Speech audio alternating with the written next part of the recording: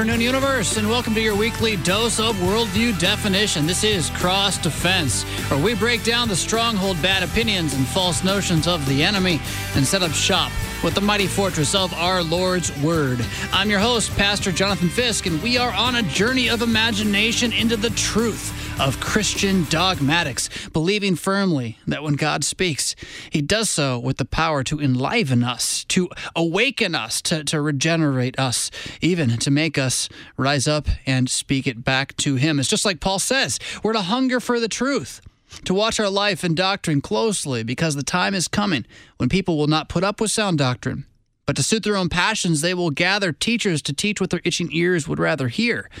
Christianity is about holding firmly against that to the trustworthy message as it has been taught to us, and even in doing so, encouraging, affirming, strengthening, and saving others with these words. I'm your host, Pastor Jonathan Fisk, again, and today we have guest brothers in arms, pastors in the Lutheran Church Missouri Synod with me, Pastor Jeffrey Reese. He is senior pastor at Zion Evangelical Lutheran Church in Tacoma, Washington.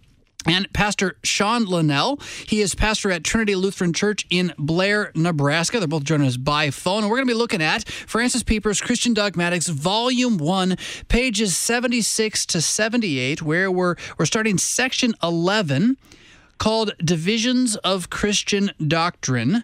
And we're not going to get through all of the chapter, but the chapter is going to be talking about categories. How do we look at the Bible and understand it, right? There's the one thing, you just sit down and you read it. That's good. You want to do that. You don't want to avoid reading the Bible. But as you do read it, you find that, oh, this passage over here connects with this passage over there, and they're by different authors, but they have the same idea and the same topic and the same teaching. So you start having this dogmatic or this systematic way of understanding what's going on. That's sort of what we're going to get into now, is how do we start our systematics? How do we start seeing the system of what the Scriptures teach to us? And that's, again, pages 76 to 78. Francis Pieper's Christian Dogmatics, Volume 1. Gentlemen, welcome to the show. I'm going to jump in here by just reading this first sentence where he's going to give us three categories of Christian doctrine, but they're not really even categories of doctrine. They're ways of understanding doctrine, right? So even before he starts getting into systematics, he's like, what are the rules we have for our systematics? So he says this. He says, in this chapter, we shall discuss A, law and gospel, B, fundamental and non-fundamental doctrines, and C, open questions and theological problems. Now, we're going to get into each of those a little more in depth, and today we're just really digging into law and gospel, just the starting tip of the iceberg of that.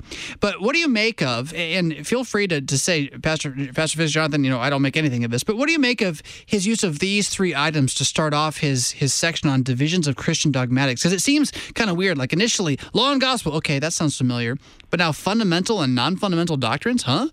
And open questions and theological problems. What's he getting at here? What's he trying to do for us? Pastor Reese, I'll give you first shot. Well, this is really helpful, actually, because, well, first, obviously, any Lutheran who's been through catechesis ought to know why law and gospel as categories are helpful. But fundamental and non-fundamental doctrines, where does the rubber meet the road?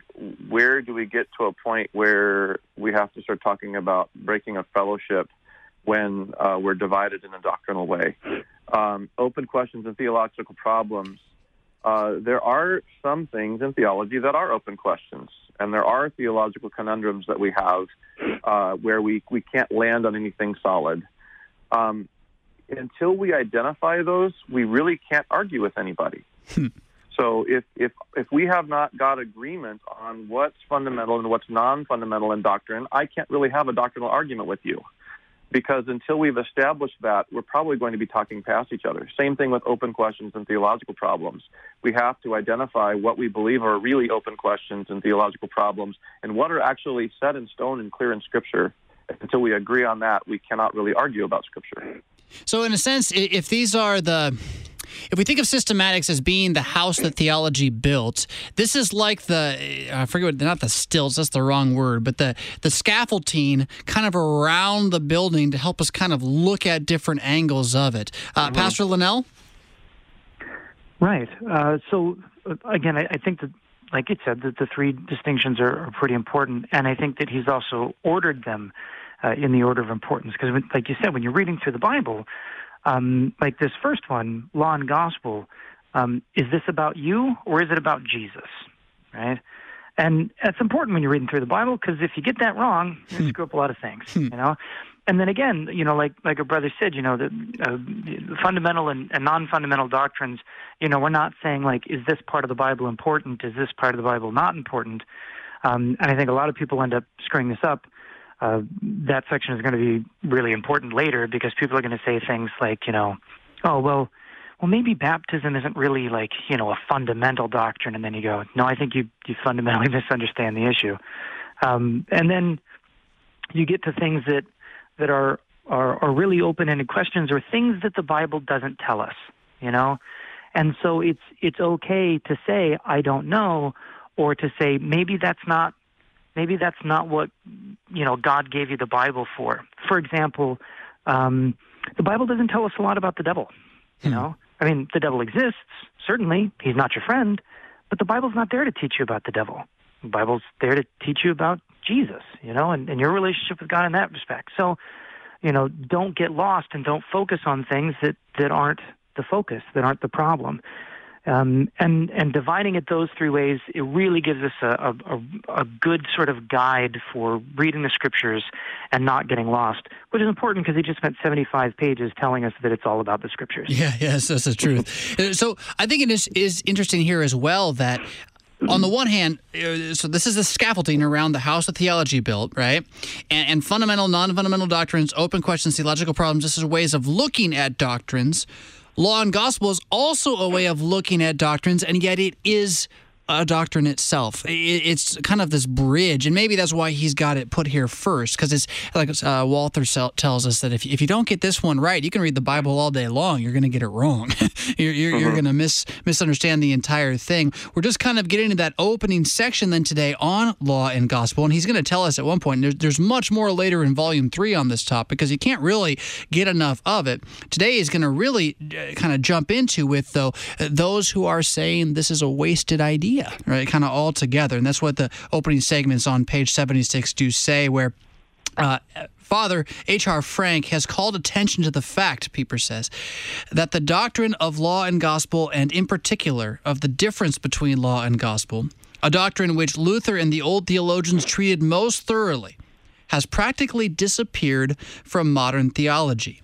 Modern theologians have no use for it. And then he quotes a couple of individuals' names that we don't really need to recognize necessarily, but they've declared most emphatically that the customary distinction between law and gospel, with all that it implies, is incorrect. Or here's another quote: there is no sense, after the matter of the old dogmatics, in dividing the Word of God into law and gospel. Again, it characterizes the present state of affairs that men find also this part of evangelical doctrine objectionable and declare it to be in conflict with the true evangelical spirit. So he's kind of summarizing what he sees, modern world. Again, this is 1900s, right? This isn't today. This is 100 years ago. He says the modern world and the state of the church today is characterized by an absence of the distinction between law and gospel. And I couldn't agree more that that's what I see convoluting and destroying American Christianity today, whether we're talking about the struggles of Missouri Synod churches or whether we're talking about the wider evangelical world or the Roman Catholic world. The fundamental thing we all have in common that is hurting us is failing to distinguish between law and gospel. But before we even talk about that, guys, we haven't even defined it, right? So what does it mean to distinguish between law and gospel, and why is it so important? Pastor Reese, you go with either one of those directions, kind of responding to Pieper or defining it yourself. But what are your thoughts in response to all of that? Well, first of all, I had to smile a little bit when you always read in the opening segment for 2 Timothy 4, verse 3. And that could not be more apropos to read as we go into this section, because it's precisely what Pieper is complaining about or decrying. And there is nothing new under the sun. As you said, this was 100 years ago. This was a problem during the Reformation. That's why there was such there was a bigger split than just the Lutheran reformers. There was also all these other things going on where folks were going in other directions beyond sound teaching. In spite of the fact that the Reformation was supposed to be about restoring sound teaching. this has just always been a problem. And until Jesus comes back, it's always going to be a problem because the church is populated by sinners. And so this is really important. This section is incredibly important as Pieper goes into law and gospel because of this problem. And to address the law and gospel issue, one simple way to do it, and one of the first things I teach my catechumens in the most simple terms, the law is what the word or what God demands of us. So, and the gospel is the good news that what God demands of us has been accomplished in Christ. And that's a very, very simple way of putting it. Pastor Linnell? Yeah. Law and gospel. What does God want? And then what does God give? What does God want for you? What does he give to you, I appreciate very much kind of how Pieper starts out, where he's just sort of like, hey, Frank says this. And if you don't know who that is, then it's just sort of like, because he starts a sentence 2 or 3 later, just Frank says. I'm like, well, that's great. What is Todd? Oh, we lost him. Oh, Pastor Linnell. Sorry. There you go. You're back. You're back. No, don't worry. We're not streaming. But yeah, so what does Todd and Jeff say? What's going on? But so he brings this up as law and gospel, because it's a lot of times we end up thinking that there's sharper iron that we do in the morning, and then we're going through and we're getting the scriptures, and it's a very personal sort of devotional thing, and then maybe we'll get into cross defense, and that's a little bit more academic. It's this, and it's really not true. If you can be a theologian without being a pastor, but you can't be a pastor without being a theologian. And law and gospel isn't some arbitrary distinction by which academics divide up the Bible so that they can understand it better. Law and gospel is the art, right? The very loving task of speaking God's word to his own children, to his own people, to read it, to hear it yourself, and to understand that God is loving you and interacting with you and speaking to you. He's dealing with you as a loving parent would. And there are rules, but those rules don't mean that I fail to love you. And the balance of those two things and not screwing them up is the foundation of this healthy relationship between a parent and a child, and most of all between the Father and us as his children.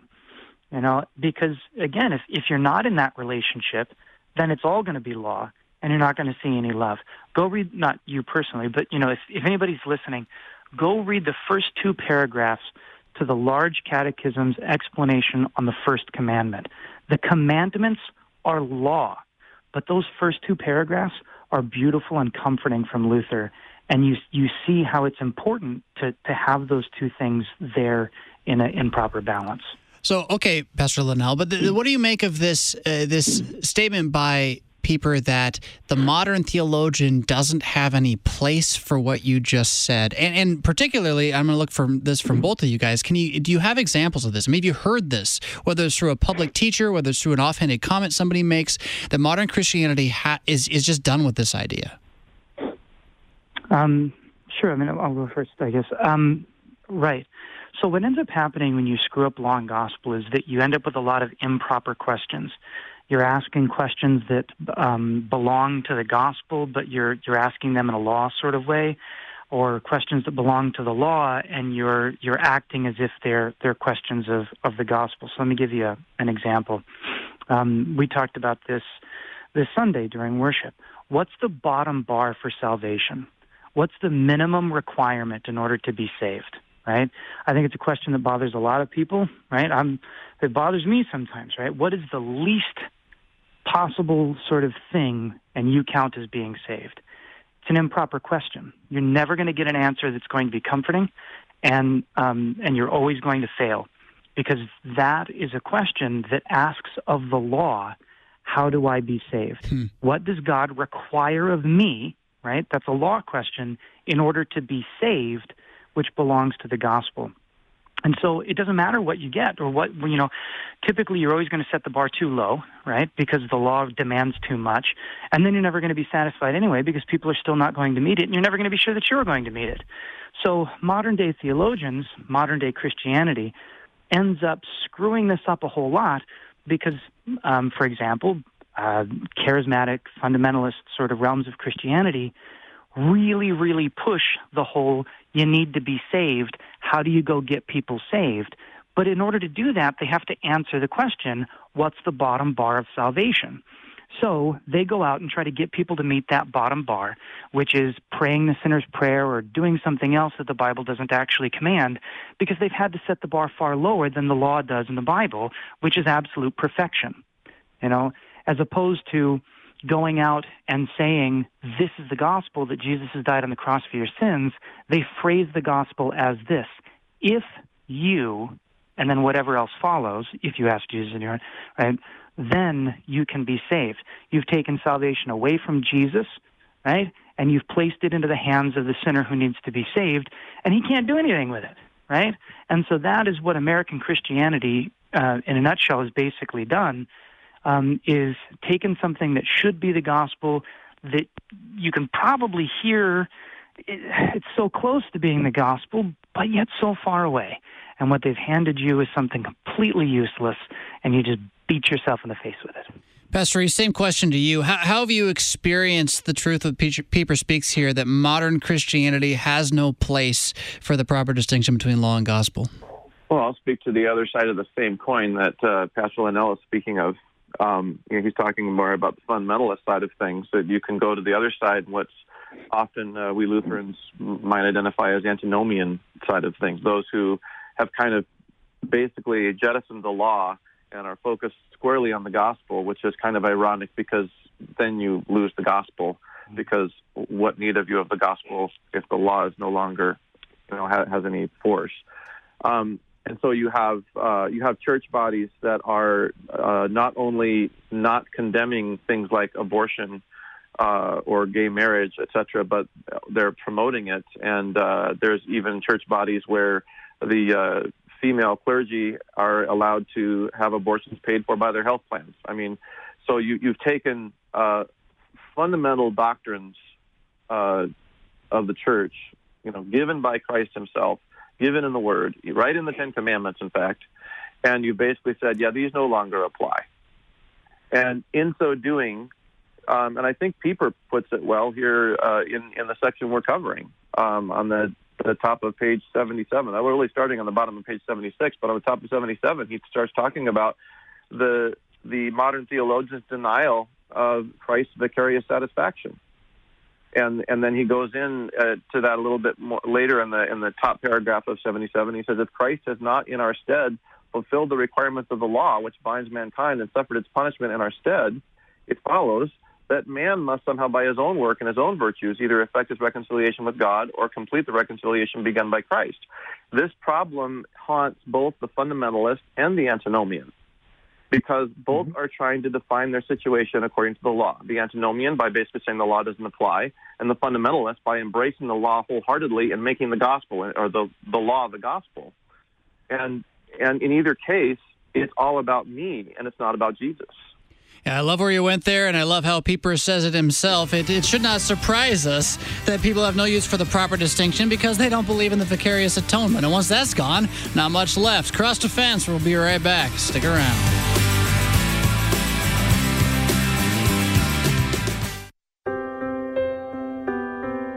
I was glad when they said to me, "Let us go to the house of the Lord." Psalm 122, verse 1. Each weekday, the servants of God at the LCMS International Center gather together to receive the gifts of God in His Word. I invite you to join us weekdays 10 a.m. for a live broadcast of daily chapel services on KFUO, Christ for you, anytime, anywhere. Join Lutheran Immigration and Refugee Service and congregations across the country as we celebrate Refugee Sunday, a time to lift up the gifts that migrants and refugees bring to our country and to reflect on Christ's message to welcome the stranger. Together we can continue the mission of welcoming, embracing, and empowering newcomers. Visit lirs.org/kit to download the Refugee Sunday Kit for your congregations, including worship guides, bulletin inserts, videos, and more. lirs.org/kit. Do you want a simple and convenient way of making gifts to Worldwide KFUO? A donor-advised fund may be the solution. A donor-advised fund allows you to choose the timing and amounts of your gifts to Worldwide KFUO, along with making gifts to other ministries. If you have questions about donor-advised funds or planned gifts, call Mary at 314-996-1518. We'll send a representative out to help answer your questions about using donor-advised funds for making gifts to your favorite radio station, Worldwide KFUO. Listen to Cross Defense on Worldwide KFUO. Dr. Pieper tells us that the character of modern theology, the character of Christianity as we see it in our world today, but also of false Christianity is really what he's getting at, is a denial of the vicarious satisfaction of Jesus Christ on our behalf. And he says it makes sense then, since people don't really believe they've actually been entirely justified and paid for by Jesus, that they don't find much use for the proper distinction between law and gospel. Because certainly, and this is Dr. Pieper on page 77, if God did not fully reconcile mankind unto himself through Christ's vicarious satisfaction, if Christ has not in our stead fulfilled the requirements of the law which binds mankind and suffered its punishments in our stead, it necessarily follows that man must somehow, by his own work and his own virtues, either effect his reconciliation with God or complete the reconciliation begun by Christ. That is just what modern theologians teach. The conservatives, in scare quotes, among them too, also hold that the Savior's work of reconciliation must be supplemented by man's holiness. One of them says it this way: we are compelled to make the transformation of man a factor in the work of the atonement. That does away with the difference between law and gospel. What we get, as Frank puts it, and who's this guy Frank again? I think that's his last name, by the way, but I know you know that, Linnell, but for everybody else out there, as Frank says it, you get a veritable hodgepodge of answers, right? And this is what he was getting at when he was talking about Scripture before, is once you lose the Scripture principle, once you lose the vicarious atonement principle, you just get whatever anybody kind of feels like saying, right? So you have a big church with a guy in front holding a Bible, and he says, I'm saying stuff. But who knows what it is? And it's certainly not what they're saying at the big church up the road. They're saying different stuff because they're just saying whatever their itching ears really are teaching them to say. This hodgepodge, just to kind of open the next paragraph, is not a harmless matter. Scripture warns us that the commingling of law and gospel has fatal results. Pastor Reese, you want to take first shot? Yeah, just to kind of finish up what I was saying before the break, it's two sides of the same coin, because whether you're on the fundamentalist side that you often see in Pentecostal circles, or whether you're on the more liberal, what we sometimes call antinomian side of things, where you see in the churches that are more permissive and try to redefine things so that they're no longer sin, you have the same problem. You don't need Jesus. The fundamentalist doesn't need Jesus because he can do it himself. The antinomian, or the more liberal approach to Scripture, doesn't need Jesus because what they're doing, or the life they're living, isn't sinful. So either way, you don't need Jesus. Same coin, just different sides. Pastor Linnell? Yeah, and I really love the format of being here with another pastor, because sometimes I really get focused in my particular context on one side of the coin and fail to see the other side, at least in the moment. So I really appreciate having somebody there who can fill that out and the things that I forget. I really like that. When he starts talking about that, and again, this quote, right, we're compelled to make the transformation of man a factor in the work of the atonement, which is a quote of something that's bad. It does the opposite thing, which is, rather than seeking atonement or seeking salvation or even seeking good works, and it sort of shoots itself in the foot. He says this hodgepodge is not a harmless matter. When your goal is to go out and do good works so that you make God happy, so that God gives you something, then that's not a good work. It's just another way to sin. And it's a thing that's really different. It doesn't mean that pleasing God is a sin. That's not what I'm saying. If you're pleasing God in order to get something, well, then you're not really trying to please God. You're trying to serve yourself. It's a difficult thing for a lot of Christians. It's a difficult thing for the confirmants sometimes to grab onto, is that you can sin by trying to be a good person, depending on what your motivation is. So, when you have churches on either the fundamentalist or the antinomian side of things, and they're teaching that you need to be transformed as a person and do these things because that's what God wants you to be and everything else. I see kind of what you're saying, but the context in which you're saying it is still incredibly selfish. If salvation was purely in Christ and it's given to you by grace alone, then maybe your question, your transforming work as part of the atonement, you're asking the wrong question because you're screwing up law and gospel. It's not about what do you need or what needs to be done for the atonement, because Christ has all done that. What it should be is, what does my neighbor need? Why am I going out and doing these things? Because they need it and because I love them. There's nothing to do with, fulfilling the atonement or, this is the mission that God sent us out to do is this, and we need to do that in order to be good Christians and fulfill. Oh, yeah, that I get that. That's great. But do you love them? Do they need it? Then why can't we just focus on that? And it's funny because you see this a lot in both the antinomian side of things and the fundamentalist side of things. When you take a look at Hollywood, Hollywood does so much charity and so much, work to try and help out people. But why? I'm not going to say that I know what's in somebody's heart and say that they don't love other people. But if you don't have any gospel at all, then you have to do that in order to be a good person and in order to be able to look at yourself in the mirror and be happy with yourself. It's not a completely selfless thing. It's not entirely because of your neighbor. It's because that's what you need in order to give your life meaning, because Christ isn't doing that for you. Reese? Where in the Gospels does Jesus say something about when you're fulfilling the law, or when you're obeying the law, you're simply doing what you're supposed to do, you're really not doing a good work, or you're not really doing anything that's really, special or should be called. I'm trying to remember the context, but I believe that it's in Luke, like after they're saying, well, how many times should I forgive my neighbor? And then he says, so, does a servant come in from the field and expect his master to say, come sit at the table? After you've done all of this, you should say, I have done nothing but my duty. I'm an unworthy servant. Yeah, so it's sort of like me going down to I live in Pierce County, Washington, going down to the Pierce County courthouse and walking in and walking before a judge and saying, hey, I haven't sped since I've lived in Pierce County, which would be a lie, but let's just pretend that I haven't sped since I lived in Pierce County. And I've obeyed every law that Pierce County has and in the state of Washington has. So where's my reward? That's right. That's right. It's totally absurd. The judge would either throw me in jail for contempt of court because I'm interrupting a court, or he'd just laugh me out of the room. I've said it before, and I think I'll say it again because I don't ever think I say it well enough, but it is a beautiful demonstration of just how evil we are that we think good should be rewarded. Right? Like, that shows you how bad we are, because we think we need to get something out of being good. That's the most wicked thing I can imagine. It boggles my mind to even think about that. I'm going to push us forward in the text a little bit here. Again, on page 77, second full paragraph, second sentence, it says the word it. It's referring to Scripture from the sentence before. Third full sentence.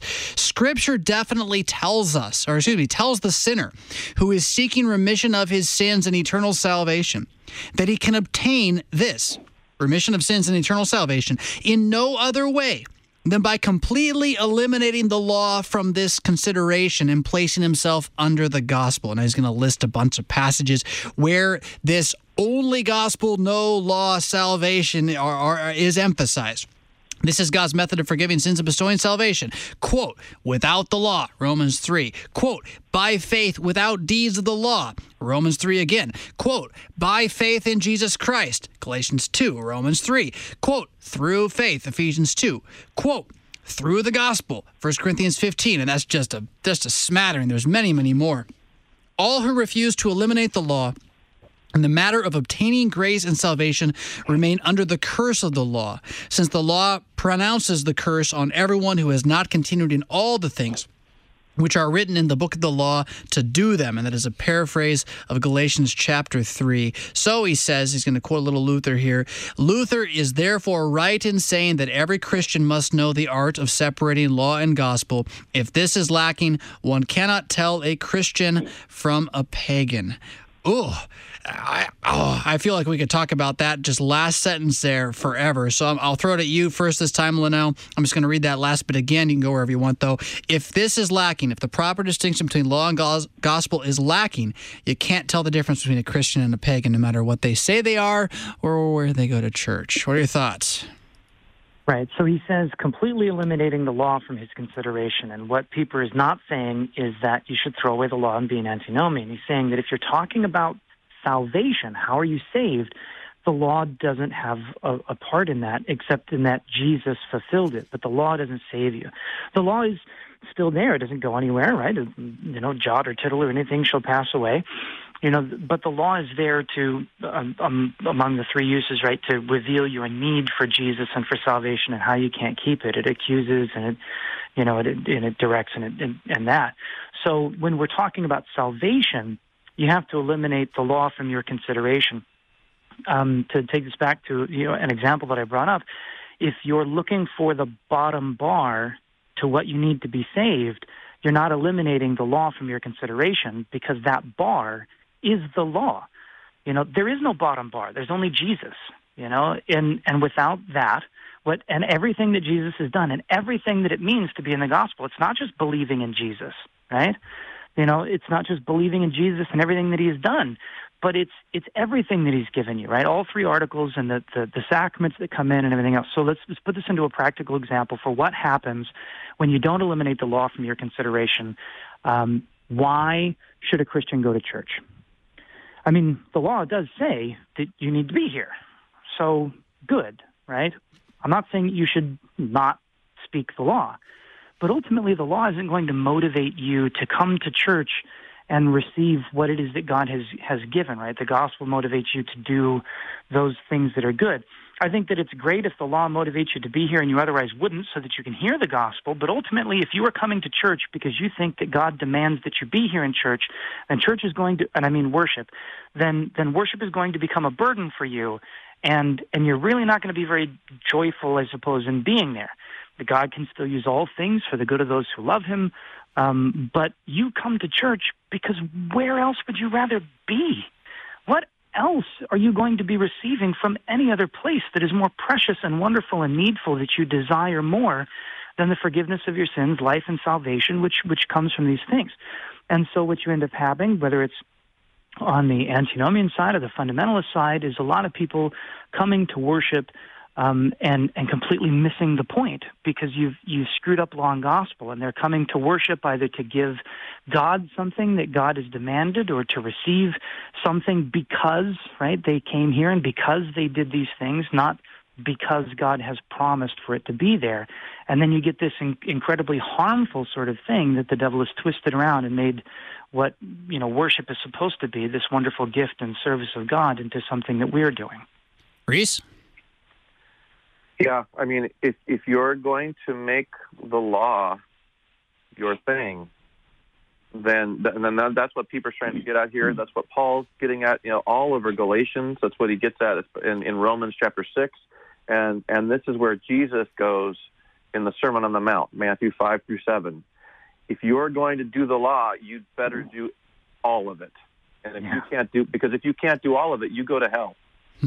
And that's, verse 20 in Matthew 5, unless your righteousness exceeds that of the scribes and the Pharisees. Wait, the scribes and the Pharisees, they're a shoo-in, right? I mean, that's what everybody assumed. But Jesus said, no, the scribes and the Pharisees fall short. Your righteousness has to exceed the scribes and the Pharisees if you're going to get in. And in verse 48 of Matthew 5, the last verse of Matthew 5, you therefore must be perfect as your heavenly Father is perfect. So if you're going to do the law, you better do every last jot and tittle. And it's already too late because you were born into sin. Yeah, so, and then in that respect, you go ahead and you say, go ahead. Brian. I started the music, but I think I stopped it. I think we're good. Go. Well, and then it's going to say, so in that respect, you go ahead and you take a look at Judaism today, which is the Pharisees, and you take a look at Islam, and you say, how much difference is there really? Not a tremendous amount. But if you take Christianity as what it is supposed to be and what the Bible has given it, they're fundamentally different.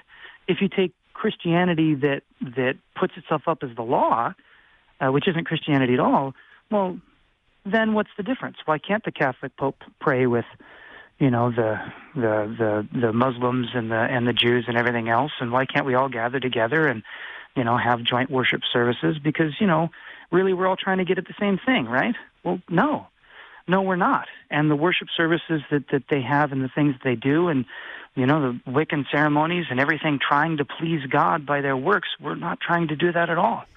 We don't have anything in common. But when you screw that up, hey, what's the difference? If we're all trying to get to the same place, then we're all trying to justify ourselves. Christianity is not about justifying yourself. It's about being justified, which isn't about getting anywhere. It's about Jesus coming and getting you. Cross Defense. We'll be right back.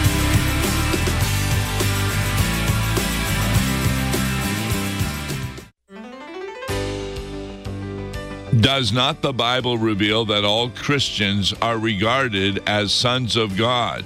Then how do we understand this hymn we're going to be looking at on the next Law and Gospel entitled, The Only Son from Heaven?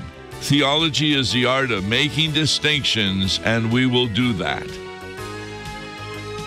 Weekday mornings beginning at 9:30 on KFUO. KFUO embracing today's technologies to bring the good news message of Christ to the world. Listening to Worldwide KFUO on the go with your smartphone doesn't mean you have to walk around with earbuds all day.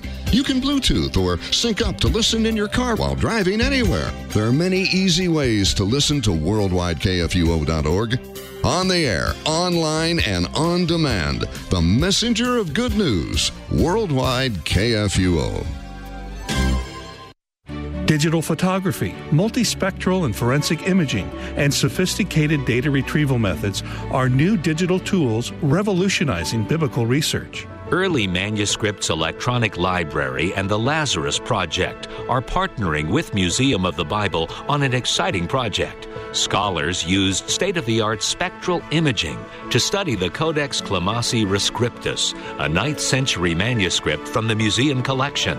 This manuscript consists of different layers of texts, usually 2 but sometimes 3 from different time periods. The imaging project digitally resurrects this erased writing, including biblical texts from centuries earlier in Greek and Christian Palestinian Aramaic. Scholars can also collect data to analyze ink and parchments of other ancient manuscripts. There's no question technology is impacting how we read and study the Bible. Brought to you by Museum of the Bible in Washington, D.C. There is only one way to be and remain a Christian. Dr. Francis Pieper tells us as he talks about how we look at Christian doctrine. It's understanding law and gospel. Man must silence his conscience against the accusations of the law. How? Not with his own works, but with the gospel, which assures him of the forgiveness of sins without the law. Talking with Pastor Jeff Reese and Pastor Sean Linnell here on Cross Defense. I'm Pastor Jonathan Fisk. We're in Francis Pieper's Christian Dogmatics, Volume 1, page 77. I'm going to read a little further ahead, gentlemen.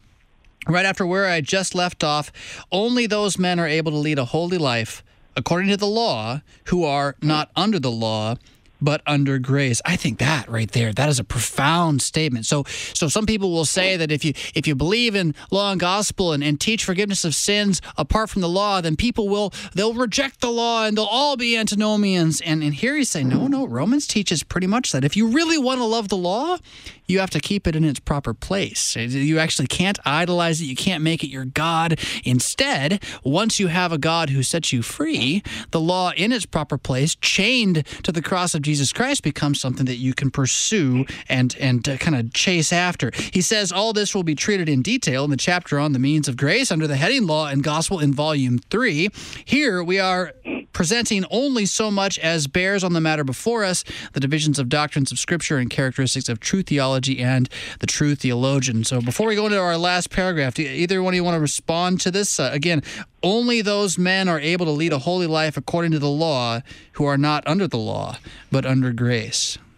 This is pretty much what Paul's trying to get at in Romans 6. It's on my mind because I was just teaching it in Sunday school yesterday morning. This is the whole theme of Romans 6. You know, are we to continue in sin so that grace may abound? He asks that kind of absurd, I think, sarcastic question because he's trying to say, that's how people who treat the law as if it no longer has any force go. It's sort of a cheap grace.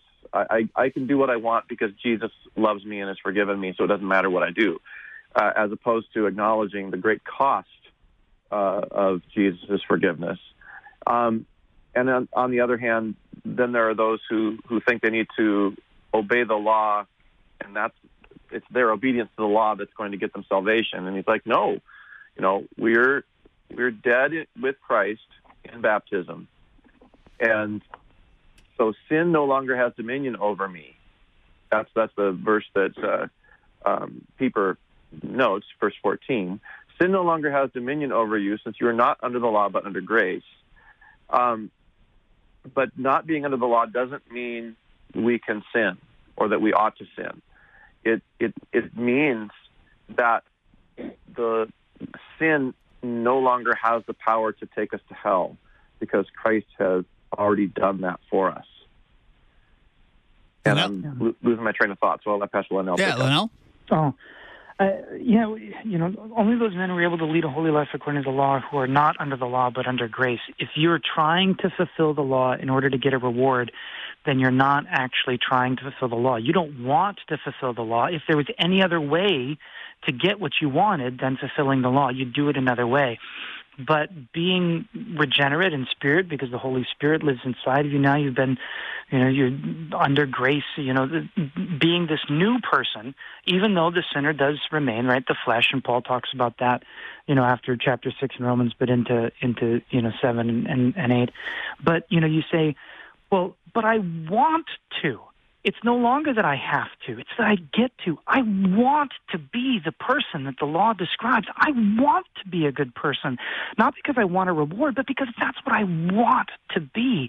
I want to love the Lord with all my heart. I want to love my neighbor as myself. I want to be a good neighbor and a good husband and a good father and a good pastor. I'm not those things, and it kills me inside that I'm not those things. I want it so badly, and only then, because the Holy Spirit is the one that's creating that desire and that movement within my heart, only then can it truly be said that you love the Lord your God with all your heart and your neighbor as yourself, even if your actions don't represent that, because it's what you want desperately, regardless of whether or not you're able to fulfill it in the flesh. And that's how faith is the fulfilling of the law as the regenerate moment, right? That suddenly, because Jesus has done it for you, you have this desire to do it, not for yourself, right? But because of what it is and what God has designed it to be. Moving into this last paragraph, I want to make sure we get to it. So he goes on and he says, Holy Scripture, the Word of God, is divided into law and gospel. We've been kind of saying that, but it's the first time he's really just come out and said that directly. But maybe it's important to just kind of dwell on. The Bible says two things over and over and over again, and they're two very different things. That's what he's going to drive home here. The theologian must teach both without curtailment or alteration. He dare not discard any part of the law, nor make any alterations in the gospel. As for the law, God declares, till heaven and earth pass, one jot or tittle shall not in no wise. I'm getting caught on the King James here, sorry. One jot or tittle shall in no wise pass from the law. And he has the warning, whoever therefore shall break one of the least of these commandments and shall teach men so, he shall be called the least in the kingdom of heaven.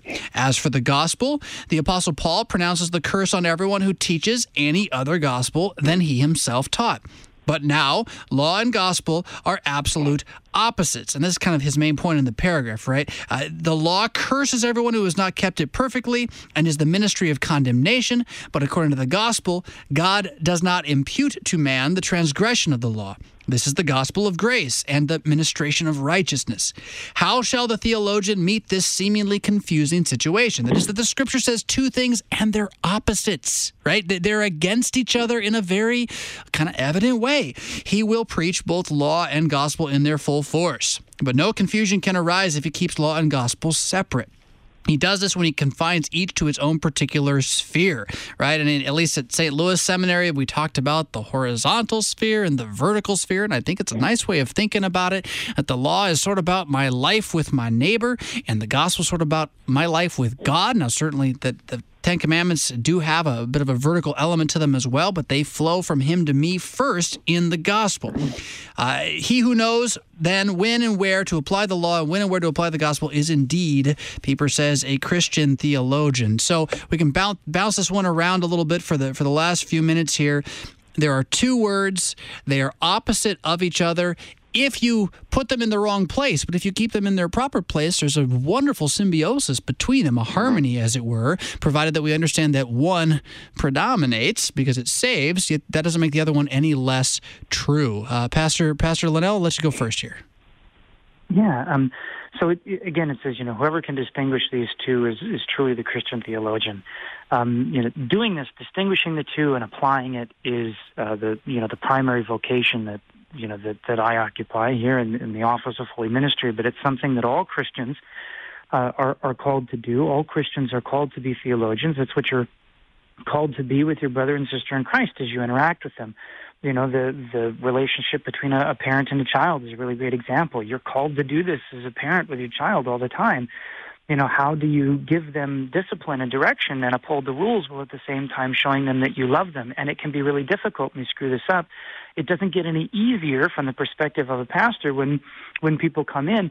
And it's something that I screw up every day, I'm quite certain, and I try really hard to be decent at it.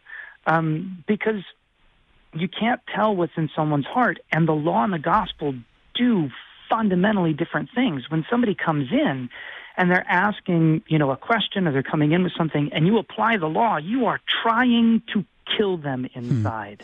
That is what you are trying to, or you're, applying the law that the law might do it, right? And when you apply the gospel, it's that life might be there by the Holy Spirit. And if the gospel is given to one who is secure in their sins, then you're watering a dead fern. It's not doing anything good. And to apply the law when someone is already crushed is perhaps even worse, because you're not kicking a dead horse, you're kicking a dead loved one. And knowing the difference is impossible sometimes. You just have to pray that the Holy Spirit guides you. But it's important, and it is the highest of tasks for all of us. And that's why he starts off by giving us this consideration for law and gospel as we begin our task as theologians, and as we begin this task of reading through the dogmatics. There's a lot more that could be said about that, so I'm just going to go ahead and do what Pieper does and say in 2,000 pages we'll come back and talk about it. Yes, that's right. I want to jump in on what you said about killing. The law kills, and to misapply it is to have, as he says back on page 77, fatal results, right? So that if you don't understand the distinction between law and gospel, as much as you're out there screaming mission of the church, you might just actually be destroying people's faith and emptying the church of the present age of the believer by crushing people who are hungry. The smoldering wick he will not quench. Well, maybe you're doing it, yeah? And that's why this is such an important thing, and why being a preacher is such a fearful thing. It's not something you go out and you say, I should go do this. It's like, go out with a little fear and trembling yourself. Lord Jesus, have mercy, and let me apply the mercy rightly and call the sinner to repentance when the time comes. Pastor Reese, thoughts? Oh, what's coming to my mind is Bo Geertz and the Hammer of God, which I've brought up before, either on this program or another one, I can't remember. But the first story, the first novella in that work, I think Bo Geertz really gets at this in a way that you're seeing a hypothetical, real life type situation where a pastor is applying this, where you see this pastor who's misapplying law and gospel. He starts off misapplying the gospel. He's working with this man named Johannes, who's on his deathbed and who believes he's going to hell because he looks back on his life and doesn't think he was repentant enough. And all he can think to do is flood him with flowery words of encouragement that are maybe loosely connected to what Scripture would say, but they don't help him, because he is so convicted by the law that these words have no power. And it's not until the neighbor, the friend of the family, comes over and then applies the true gospel, acknowledges, yes, Johannes, you are a great sinner, but Christ is an even greater Savior, and here's the scriptural proof, Your problem is you're not focusing on your faith. You don't. It's not repentance you lack; it's faith. I think she says. And then you get to the end of the story. By the second chapter, Savonius, the main character, has become this thunderous law preacher, and he's a total fundamentalist. And then you get to the end of the book when he is talking with a friend of his. At the end of this novella, he's talking to a friend of his, and the friend has discovered what the gospel really is, and he's trying to explain this to Savonius, and Savonius is worried. Well, but what happens if we stop preaching the law with all this power? People are going to sin, and or people are going to think that or people are going to think that they can get away with sin and that sort of thing. And I'm badly paraphrasing, and the pastor goes on to tell him, well, yeah, that danger is there. But that's why we have to seek to divide the word of God rightly, and by that he means law and gospel. And he says, but I'm going to take that risk because, and he actually describes himself, this pastor who discovered the gospel, describes himself as a prison warden whose vocation is to go around unlocking cells. Mm-hmm. And he says there are so many prisoners who have sat in the same cage as I, who have already been set free since the gospel has come into its own, that makes the risk worthwhile. We don't want to sit in these cages anymore. And then he talks about how when we thunder out the way with the law, all we were doing was driving these sinners deeper into their holes of sin. But we need to shine the light of the gospel so that they would lift up their heads and they would come out into the light. That Pastor Linnell talked about how we're not going to be motivated by the law to do good ultimately. It's the gospel that's going to motivate us to do the good works that God calls us to. I love that. I mean, that's such a good book. Taking the risk to believe that the gospel will convert people. You remind me of a conversation I had with a brother pastor, not a bad guy, right? We're still friends and all. But where I was saying to him, when you say after the Lord's Supper, now this true body and blood of Jesus, may it bless you and keep you unto life everlasting. You're not giving me the gospel. What I want you to tell me is that it's going to, that this true body and blood of our Lord Jesus will strengthen and sustain me steadfast in the one true faith. And he responded to me, he said, yeah, but maybe there's someone who's communing who doesn't really believe. And it just strikes like, well, so for the sake of the unbeliever, lest he hear the gospel, you won't speak it? What? How about you say maybe you say it anyway, and he'll believe it, or at the very least, feed the sheep who's up there hungry for it. Well, that and the word of God does what it says. So That's you right. Speak it. That's right. The point where you're given to give that to someone. That's right. Not imply it, or say maybe this might happen. And so to scatter that seed heedlessly, recklessly on every kind of soil, not that the seed doesn't include the law to its fullest, not that we would remove any of what the law actually says right and wrong is, right, as antinomians will, but to not put that law in the place of the gospel and to believe firmly that it is a reckless scattering of the gospel as a reckless gift. It's just, how reckless is it? God died. That's very reckless. Yeah? But to do that, trusting that at the end of the day, it is the thing that converts, sustains, upholds, and brings us to final life everlasting. We got just about a minute left here, and I'll let the first one of you to speak go ahead and say something. Okay, cool. So with all of this, we as pastors have been entrusted with this public office of preaching and doing this as our primary vocation. But to all of you listening, right? It's not just academics, professors, pastors, but all of us. It is the task of the Christian, right? The Holy Spirit within us, that we do this with all of those that God places in our lives, and in all of the vocations in which God has given you to serve. You serve as a Christian. It's a baptismal vocation that pours out and expresses itself in different ways. So all of this is not relegated just to the worship service or to us as pastors or to theologians, but it is given to the church, and the church is made up of you, right, as the members in the body of Christ. So, the Holy Spirit, the one doing all of the work, but doing it not just through us, but doing it through you, right, through all of us. That's Pastor Sean Linnell. He is pastor at Trinity Lutheran Church in Blair, Nebraska. You also heard Pastor Jeffrey Reese, senior pastor at Zion Evangelical Lutheran Church, Tacoma, Washington. I'm your host, Pastor Jonathan Fisk. This is Cross Defense, your weekly dose of worldview demolition. We'll catch you next week, my friends. Until then, read your paper and rock on.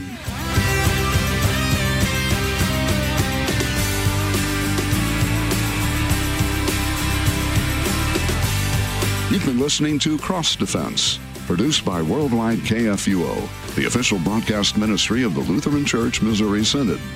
Your support is vital for this program to continue.